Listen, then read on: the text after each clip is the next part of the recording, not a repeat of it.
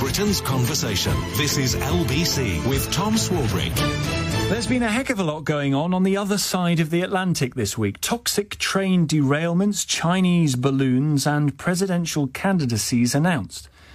Thank goodness that at 10 to 6 on a Friday, we now have the long-awaited return of Simon Mark's American Week.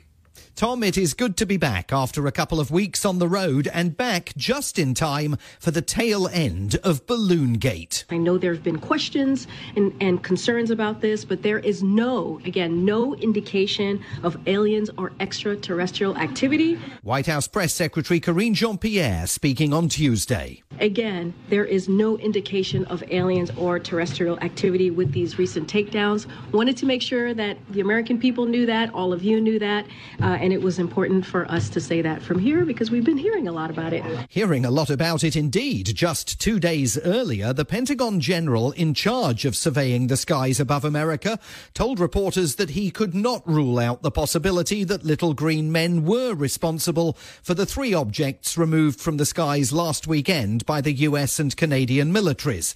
And while the White House moved there to insist that we are not coming under any kind of alien attack, the president is still being very careful about how he describes the 3 floating objects that were shot down last weekend. We don't yet know exactly what these 3 objects were, but nothing right now suggests they were related to China's spy balloon program or that they were surveillance vehicles from any other country. President Biden yesterday indicating that the objects may have been corporate or scientific in nature and were only identified after the US military tightened the sensitivity of its radar following the shooting down of the initial Chinese surveillance balloon. For that, the president offered no apologies. We are going to keep our allies and the Congress contemporaneously informed of all we know and all we learn. And I expect to be speaking with President Xi, and I hope we are going to get to the bottom of this. But I make no apologies for taking down that balloon. Thank you very much. Tempting though it is to continue talking about the balloon, especially in light of reports here that the US military may have used a $40,000 missile last weekend to bring down a hobby club's $12 science project.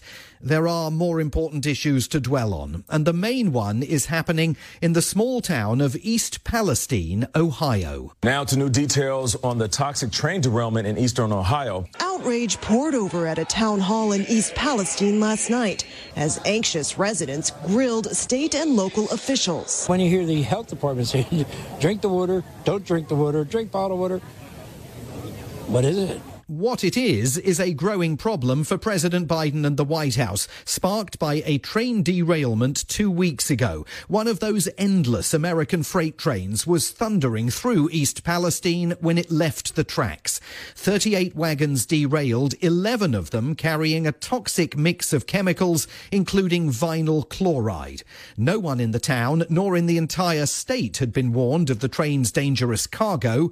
Trent Conaway is the furious mayor of East Palestine. And I'll do whatever it takes to make this right. And they're going to make it right. And that's it. That's it. I'm done playing games. He may be done playing games, but others are still at it. Residents want to know why a decision was taken to set light to the chemicals in the derailed wagons, causing a massive explosion, a plume of fire, and toxic smoke that could be seen from space.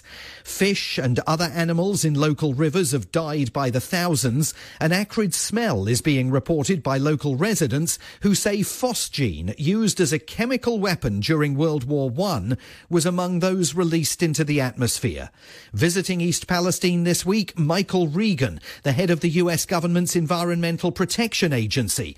He was asked if he would let his children drink the local water. Yes, as a father, I trust the science, I trust the methodology that this state is using, and as a parent, I would. But trust in those kind of statements run thin in East Palestine among parents who don't buy what the authorities are selling.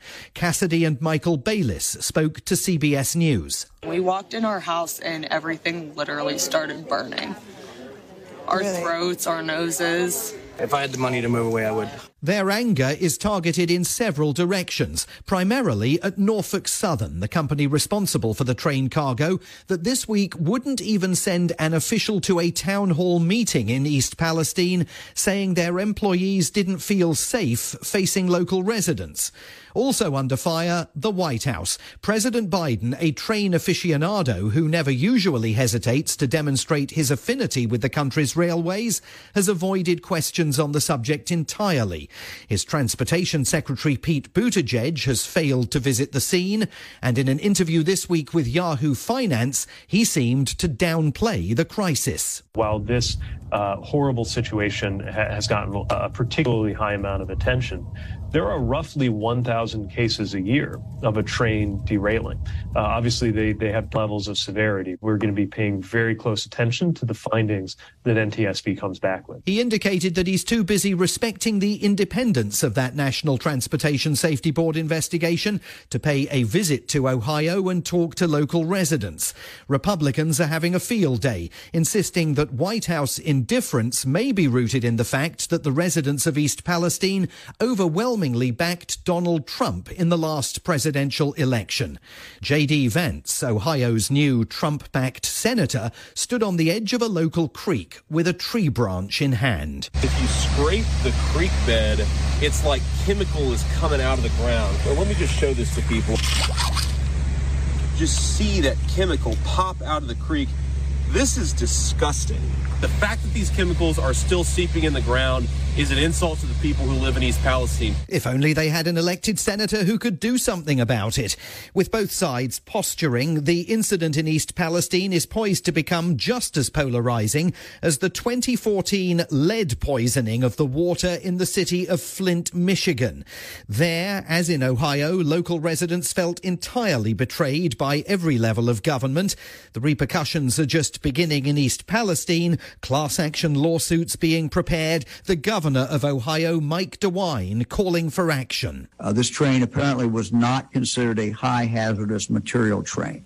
Therefore, the railroad was not required to notify anyone here in Ohio about what was in the rail cars coming through our state.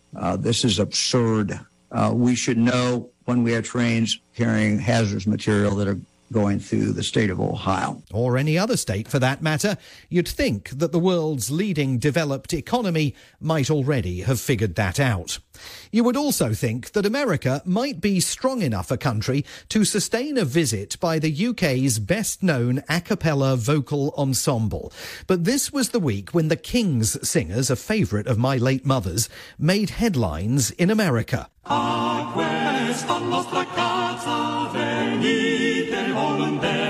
Don't worry, this is still LBC, not Classic FM. The Grammy award-winning group is here on a national tour.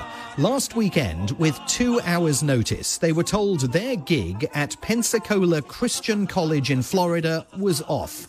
The reason? 2 of the members of the group are gay, pursuing what the college calls a lifestyle that violates the scriptures. It is the first time in the group's 55-year history that they've failed to appear for a reason other than bad weather, a pandemic or a war. With more fortitude than perhaps the Sunshine State deserves, the King's Singers insist they'll return to Florida to play another concert, at which, Tom, they are celebrated for who they are, as well as for the music that they make.